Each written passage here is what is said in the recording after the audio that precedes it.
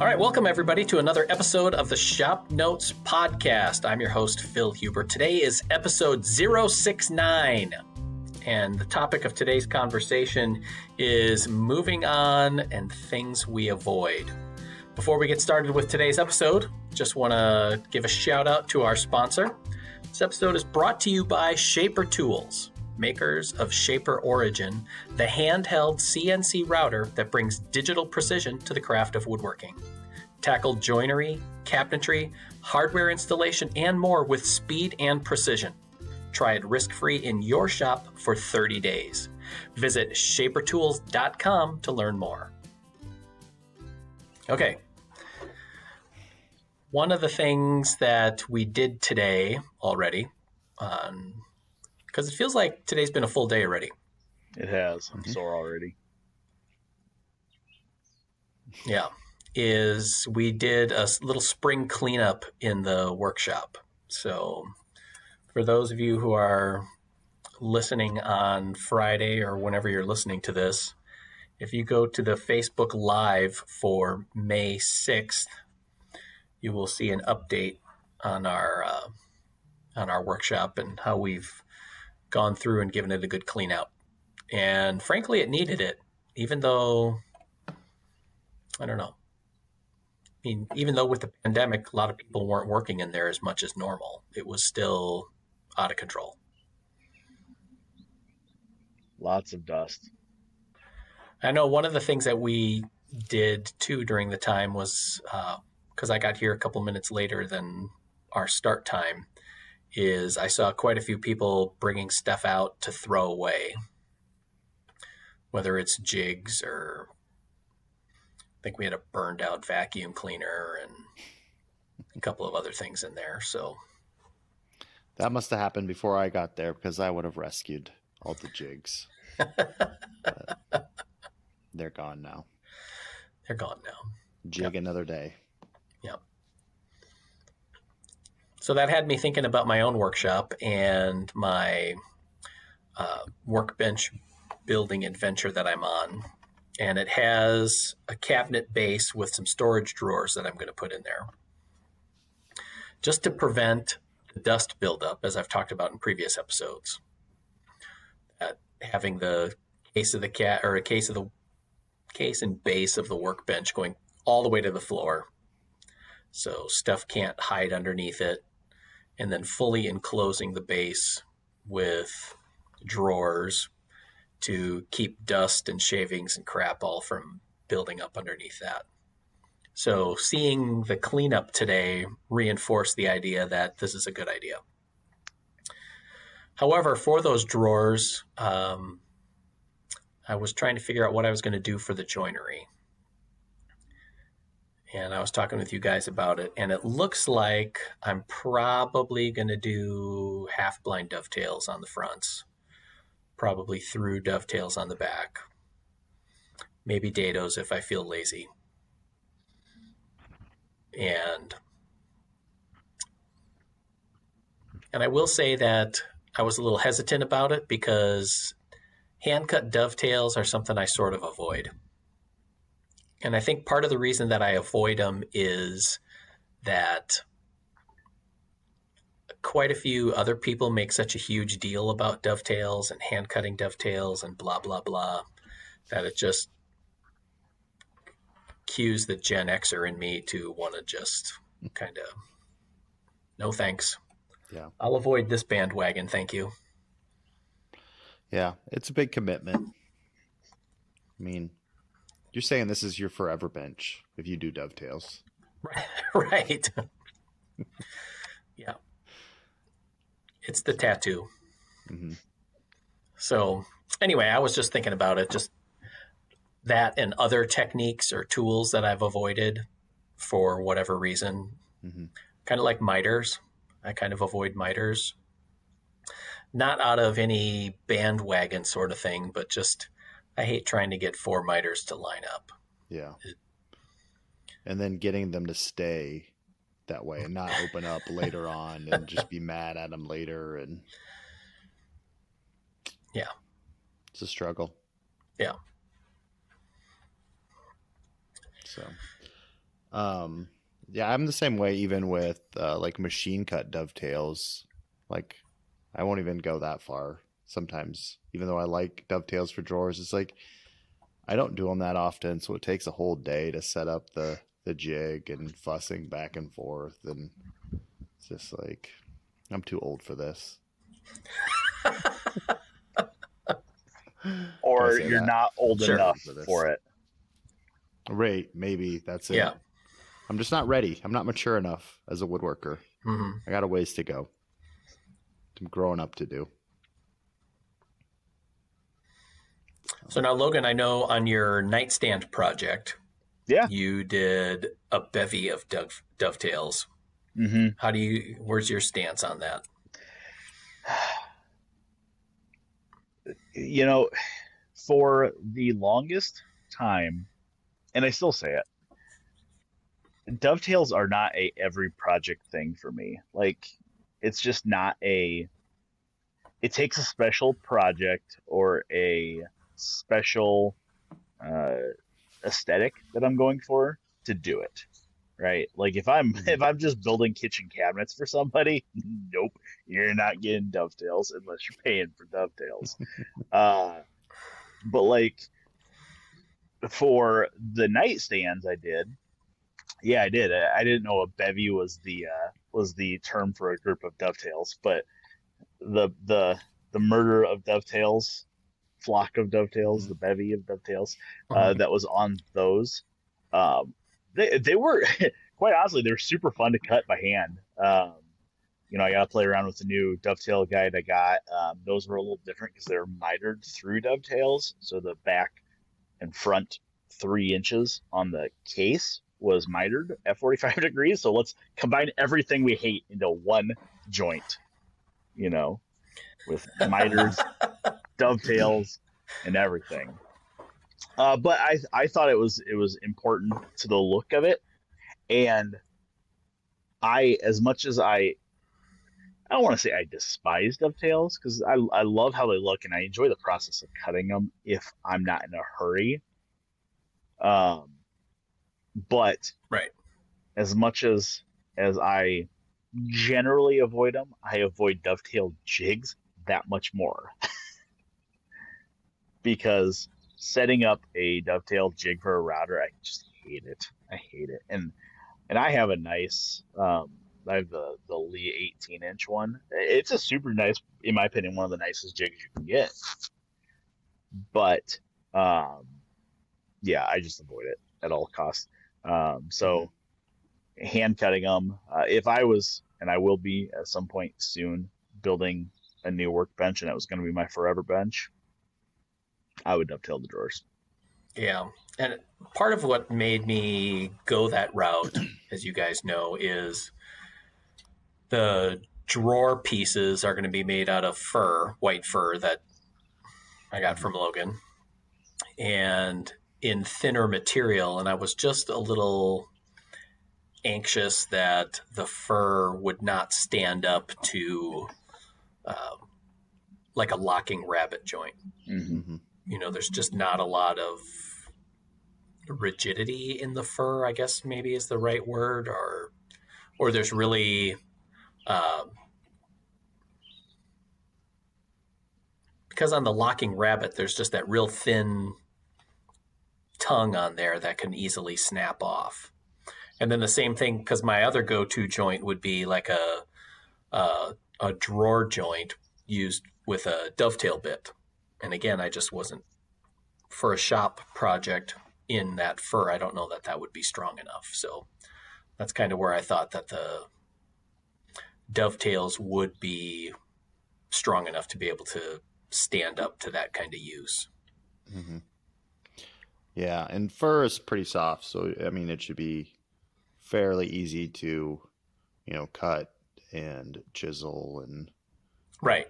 And it's what, a 1/2 inch material. So yeah, because I'll use 1/2 inch for the sides, 3/4 inch for the front. And so that shouldn't be too bad there. But Yeah. seems just like a lot of drawers though. Is it like 8 drawers in that bench or? Yeah, it'll be 8 drawers. I'm opposite of John. I dread dovetails in softwoods. I would much rather do dovetails in hardwood.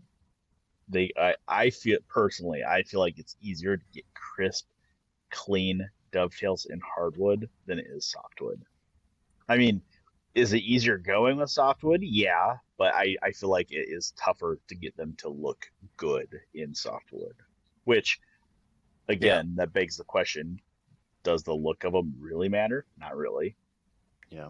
And going back to, we were talking about the dovetail jigs. It's not like we mean to bash dovetail jigs because they are pretty handy. It's just if you don't use them often enough, or have what's really helpful is if you use them a lot and they're set up well and you have a dedicated router with a dedicated bit that's always set up and makes it a lot easier, and it's one less thing to fiddle with. So if you do want to make a lot of dovetail drawers, that might be the way to go. But if you're not using it very often, they can be kind of inconvenient that way.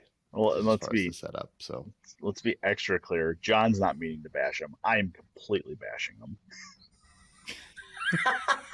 I love the controversy. Yeah, you're so edgy. Yeah. See, and I feel like I would be probably more in John's camp because I actually made a dovetail jig for myself, thinking that I would use it. You know, if I had it, then I would use it. But I had it for I don't know how long and just never did. And I don't know why necessarily. Maybe because I don't do cabinets with drawers all that often. So it just didn't come up. And I think that's probably the same thing with part of my reluctance to do hand cut dovetails is that I just don't do case work like that where I need to do dovetails. Mm-hmm. You know, a lot of times cases that I'll construct are plywood based and you're not doing hand cut dovetails in plywood. Why not? Or at least I'm not gonna. Right. I mean, you edge glue it, you could dovetail it, right? Because I like to enjoy my woodworking. Yeah. Yeah. Yeah, I'm the same way. I bought one of the Porter Cable dovetail jigs probably 10, 12 years ago, and I had it, thought I'd use it a lot, and it just wasn't making a lot of drawers, and I don't know that it ever left the box. And I turned around and sold that because we have one here, and it's like if I ever want to use it, it's here, but I just didn't find the need to have it at home, so yeah, just not making a lot of drawers.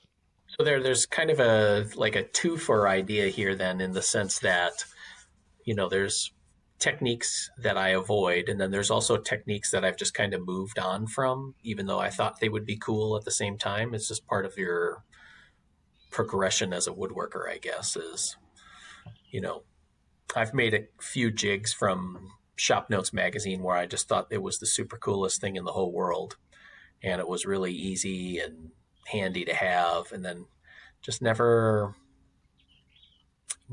used it. And then, you know, nice thing is I was able to give it away to other woodworkers or to my dad, who's also a woodworker. And, you know, for example, one of them was a taper jig that was in Shop Notes that was for the table saw. Super cool. Worked like a champ, could be set up for 4-sided tapers, adjustable T-track, could use it for straight line ripping, all that kind of stuff.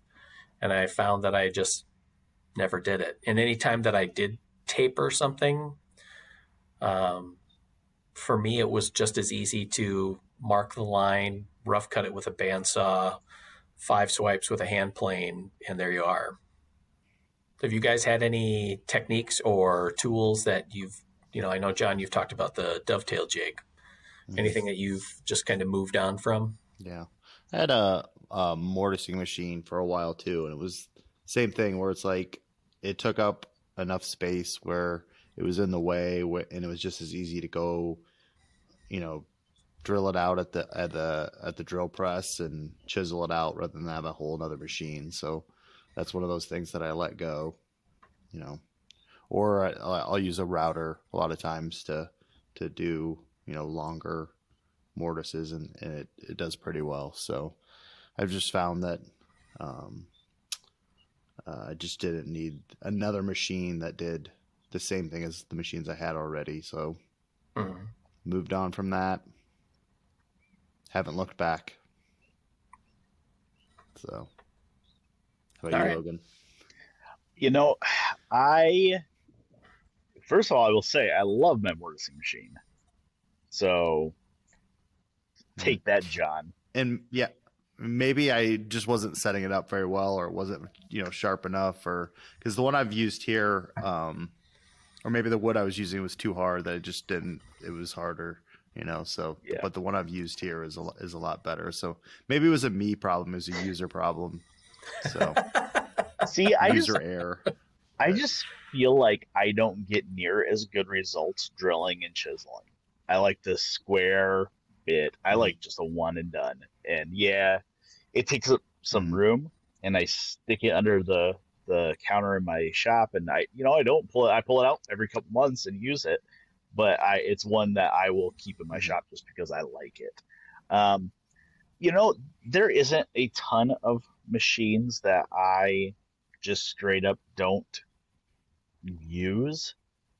In my shop, I'll take that back. In my shop, I don't have a thickness planer, and I don't have a jointer. Now, could I, once I end up in a bigger space, will I get them again? Yes, I will. But I have not missed them at all. And I haven't missed them because anything I am doing in my shop that I need to resize a part or flatten or surface a part, it's generally of a size and quantity that I enjoy doing it with a hand plane. I can see that. I was going to say, I don't have a planer or joiner in my shop at home either, but I use them all the time here at work to flatten and resize and do all that. But I can see how you could live without it. But they are pretty handy to have, but they're space hogs. So yeah. Well, they're nice. What I have found is that if I need to joint a part, let's say, a couple swipes, like Phil said, 5 or 6 swipes with a hand plane, joints an edge just fine. If I need to thickness a part, let's say I'm going from 8/4 stock down to 1 1/4 inch, 3/4 of an inch material is a lot to hog off. Even though I have a scrub plane that could do it, I just would prefer not to. So I just resaw it down to, go to 1 1/4 inch, maybe resaw it to 1 inch and 5/16 on the bandsaw, and then I go ahead and hit it with hand planes for the last 1/16 of an inch, and it smooths it out. So, yeah, that's kind of, that I will say there is one tool in my shop right now that I kind of was having a little bit of a love affair with when I first got it, and I just don't find myself using it anymore. And that is my Tormek style grinder that I have. Really? Yeah. And it works great to get a hollow grind on stuff, but it's never my, I think my opinion would be different on it if I used it for my finish or my final sharpening, but I don't. So I always hollow grind on that, and then I bring them to a stone. So I can do exactly the same thing with my bench grinder with a CBN wheel, and it's a lot faster, and I don't have to mess with water. So from that standpoint, right now it's just taking up some space, and it might get the boot. That's kind of crazy. Yeah. It's been warned. I mean, it works great. I just don't feel like I need to continue to have it in my shop. Yeah, and I think that's it too, is like, it's not necessarily that you've moved on from it necessarily. It's just like, it's still useful, but it just for the space that it takes. Yeah. Kind of like me with getting rid of my table saw that I did, primarily for space reasons. I still use the table saw around here now, and I have no problems with it. But now I was going to go back, John, for the drilling out and cleaning up mortises. We've shown that technique approximately 11 billion times in the magazine. Mm-hmm. And I have to say that that's one technique that I usually avoid. That's another one. And I don't know what that says about me. But for an episode that we filmed this week, I showed and demonstrated that very technique. And I felt I did better on it, even though I was drilling. The parts were maple, which is a material I generally avoid. So I was wondering, like, what's your process on creating mortises with a drill press that maybe other people could benefit from? Mm-hmm. Well, such as myself. Yeah, not using hard maple would be the first one. But I don't know, just good sharp Forstner. Well, I usually use a Forstner bit if it's over a half inch or over under a half inch brad point bit, because it's just better at clearing chips, and the little tiny Forstner bits don't get all clogged up and burn and all that stuff. So just doing that, and lots of overlapping holes, so you're removing pretty much all of the waste other than maybe some little tiny nubbins on the side, and then so you just have to clean those up, and then just square up the ends, or not square up the ends. You could round over your mortises and be just fine. But I guess just using the right bit and getting as much of that waste out of there, and usually drilling out the mortises a little bit deeper than they need to be, because you always get that little schmutz at the bottom you're always fighting if you're trying to cut them the exact right size of depth. So go deeper than you need to, and for a little clearance. Now, are you using a Forstner bit that matches your final mortise size? Because I know, like Dylan, he's kind of an advocate for undersizing the drilling and then cleaning up with a chisel. I usually shoot right for the right size. I think, I can always, because I usually do the mortises first, so I can cut the tenons a little wide if need be, and then clean them up with a shoulder plane. Okay. So, but usually just shoot for the right size, because if you're using the drill press with a fence, you're getting a pretty straight drilling pattern. So I don't know, it works for me. Okay. There's just less to clean up that way, and maybe it's just because I use dull chisels. It's easier. Less hand tools. So. Right. There was a follow-up question that I had with that now, and I can't remember what it is. Probably asking how I sharpen the chisels. Concrete slab. Yep. Yep. So, but yeah, the mortises that we did for this bench this past week turned out pretty good, even though they were in hard maple. Probably because they were smaller too. I mean, it was a half inch by an inch or less, so they weren't too bad. Yeah, they weren't very long mortises, although they were pretty deep, which I think sometimes can get in the way for me of getting a consistent mortise size. Yeah. And that was my question is, do you feel like when you're cutting them that you can be fairly consistent? Like, are you trying to shoot for a solid joint straight off the saw, or are you fitting each joint? It feels like I'm usually fitting each joint. Because as it gets deeper, it's harder to keep that consistent width and keep it square, and so they're all probably a little bit different. So usually fitting, like I said, with the shoulder plane, it usually makes quick work of cleaning up the cheeks of the tenons. Mm-hmm. So, but I know. As hand tools go, I don't use them a lot, but I have found that here in the shop, grabbing the shoulder plane is one handy thing to have around. Yeah. So Logan, when you're using a mortising machine, to ask the same question John did, how much hand work do you have to do per joint, or are you able to feel like you have interchangeable tenons? Usually I feel like I have pretty good joints off of the mortising machine and table saw.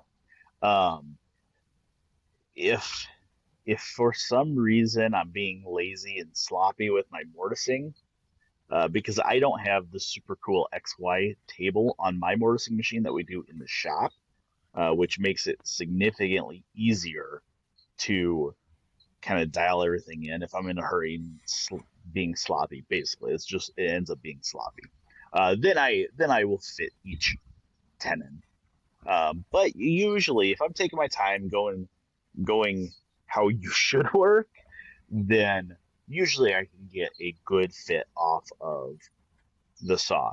I do always try to aim my tenons snug off the saw, and then I will shoulder plane or hand plane down for a good fit. Recently, I've been super interested to try it, and I haven't done it yet, but I've been super interested to try the peening technique for the tenons. So getting a like really tight fit, like you'd have to hammer the joint together, but then taking the tenon over to a little, swedge block and smashing the tenon down with a hammer to compress the fibers, and then when you glue it, it swells back up and is a really, really tight fit. But I haven't tried it yet, but I would like to at some point. All right. I've done something similar with loose tenon joinery, where I made my loose tenon stock, and I thought I had a decent size or match to my bit, but it wasn't. It was still a little heavy, so I was able to use I just put the little tenons in a machinist vise and then kind of squeezed them. Same thing. Yeah. Glue on, stick them in, and then get a solid fit there. Yeah. And quite honestly, recently I've been doing a lot more loose tenons. I don't know what it is. I think it's just the pure simplicity of because a lot of the stuff that I have started to build in the last 3-4 years has not been based on any design or plan other than a preconceived notion in my head. So it makes it a lot easier to just say, hey, this case needs to be 19 inches wide. I got 3/4 inch stock. I take 1.5 inches off that, and my rails are 17.5 inches. So, and then you don't have to take into account tenon lengths and all that jazz. I would much rather just cut the parts to size. It's kind of the same mentality I think that people must get when they have a domino, which I do not have. None of us have. But I found myself doing loose tenons a lot more, and I really enjoy that type of joinery work. It feels like assemblies go together better. You're not fighting parts. The planter boxes I have been working on and am finishing up, hopefully this evening, are all loose tenons. So you just use a router then, or a handheld router? Or have you, like, I think last time that you did this, you used the mortising machine that was recently in Woodsmith? Yeah, I use that more helpful than just. Yeah, with the size of these parts, because they were all a full 2-inch thick stock. I used the mortising machine that was recently in Woodsmith with a big old milling bit, and that worked super slick. Otherwise, what I have been doing is I've been making just templates with cleats on them, clamp them in place, use either a guide bushing or it's always been guide bushing. Just use a guide bushing inside of them. And quite honestly, then doing it that way the size of the mortise doesn't really matter.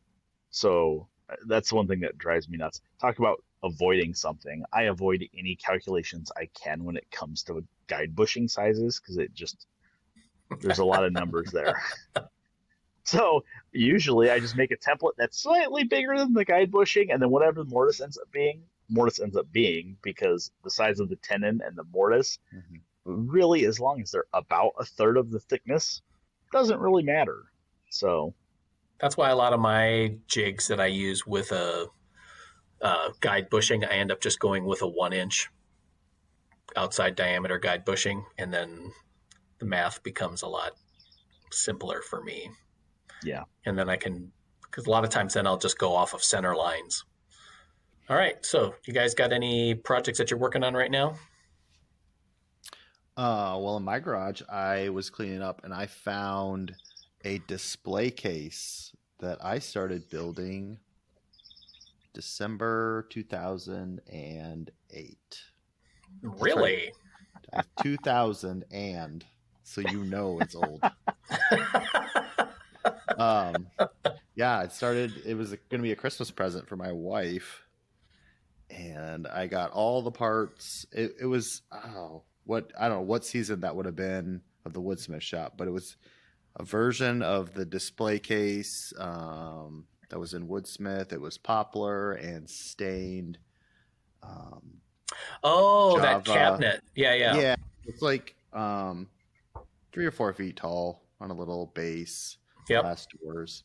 It's a small thing, and I started building a Craftsman style version. So it's got rather than poplar, it's Coruscant oak and paneled sides rather than just solid wood. And so I got all the parts ready, got the panels done, the case is ready to assemble, the door parts are there, the base parts are there, the top is there, the back is cut.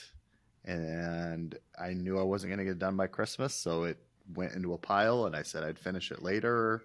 And it's one of those projects that got wrapped up and moved from old video studio to garage to back to video studio to garage, and then now apparently it was at the bottom of the pile in the garage. So it's like, hey, I didn't really ever have a real need for it. It was just kind of one of those things that I was building, and so I never really got done. Yeah. So I found it and I was like, hey, I should just put this together and finish it and send it on its way, whether I keep it or we give it away or whatever. It's just one of those things. It's not that far off. I can get this done, right? So sure. Yeah, that's cool. So that's pulled that out and started sanding it. I've probably sanded it several times now over the years, getting it ready for finish. So we'll get it done. I'm not going to take the oxidation off of it. Right. Knock that layer off. But yeah, I'm not going to put a deadline on it, but I'll get it done. Maybe by the end of the summer. Sure. So that's what I'm doing right now. Logan, you got your planter boxes. Yep, my evenings have been split. My evenings and weekend days have been split. I've been working on 2 different things. These planter boxes are one of them. There's 4 of them. They're huge. They're massive. They're 3 foot tall, 3 foot deep, and 6 feet long. So they're big. They'll hold a little under a cubic yard of dirt, which is 2,000 pounds. So I've been doing a lot of the loose tenons in them are all 1/2 inch thick oak loose tenons that are about 6 inches long, maybe 5 inches long. And then I did a frame underneath of pressure treated material. So when my friend goes to move them, his plan is to move them inside during the winter, that his pallet forks on his tractor will pick up on a framework, not only the long stretchers. So I'm hoping that it's going to kind of lend some support. And I think he's actually going to use compost in it instead of dirt, which is technically lighter. I think black dirt's Yeah. 2,000 pounds or so per cubic yard, and the composted dirt's like 800 pounds. So hopefully it'll work out better. Only thing I left to do tonight and tomorrow night, because these are for Mother's Day. The only thing I have left to do is install some galvanized steel in the panels. So that'll be fun. Okay. Be a long Sure. afternoon with a cutoff wheel in my angle grinder cutting the galvanized panels to size. But the other thing that I've been working on, which I am so unbelievably excited about, and I've been filming it as I've been doing it, is I have been adding the hydraulic kit to my sawmill, which has been really fun. So it's been like kind of peck on it, a couple hours here and there in the evenings, like after the kids go to bed, or last weekend we were camping right down the road, so I was able to come back and work on it a little bit. And not only do I have the hydraulic kit that I'm adding to give me hydraulic log loading, clamping, turning, and loading. I think that's all. Loading, clamping, turning, and tow boards. There's also a 4-foot extension kit that I installed. I was told that adding 4 feet to it, to the length, it pushes all the hydraulics more centered on the mill, so it actually works better. Everything's more centered on the mill instead of being heavy towards the front. And now she's really, really long, so I hook it up with my truck, and you wouldn't think that 4 foot in an additional length makes it seem that much longer. Oh my Lord, it looks so like, I feel like I'm pulling like a, I don't know. I feel like I'm pulling a farm implement down the road with how long it is. So it'll be interesting. I'm hoping to finish that up. What's today? Thursday? I'm hoping to finish that up tomorrow night, Friday night. I only have 2 more attachments to add on to it. And what that hopefully will allow me to do is try them out Saturday. I have to go mill for somebody over by Cedar Rapids, and they have a lot of logs. So I'm hoping that I can wrap that all up and go do that, test them out this weekend. So I'll be interested to see how that works. All right. That's cool. Yeah. I'm willing to convert my minivan into one of those like follower vehicles that says like wide load and follow you awesome. around. Yes. With your mill and put the big antennas on to make sure you can go through under bridges and the big whips, get through traffic. Yep. Yeah. Yep. So perfect. Yeah, and going back to your planters, it's probably good that those are like 2,000 pounds just for security purposes. The way lumber prices are, you don't want anybody to walk off with those. The lumber scrappers. Yeah, it's funny. We were outside working on must have been Tuesday evening, and the Amazon driver pulls up.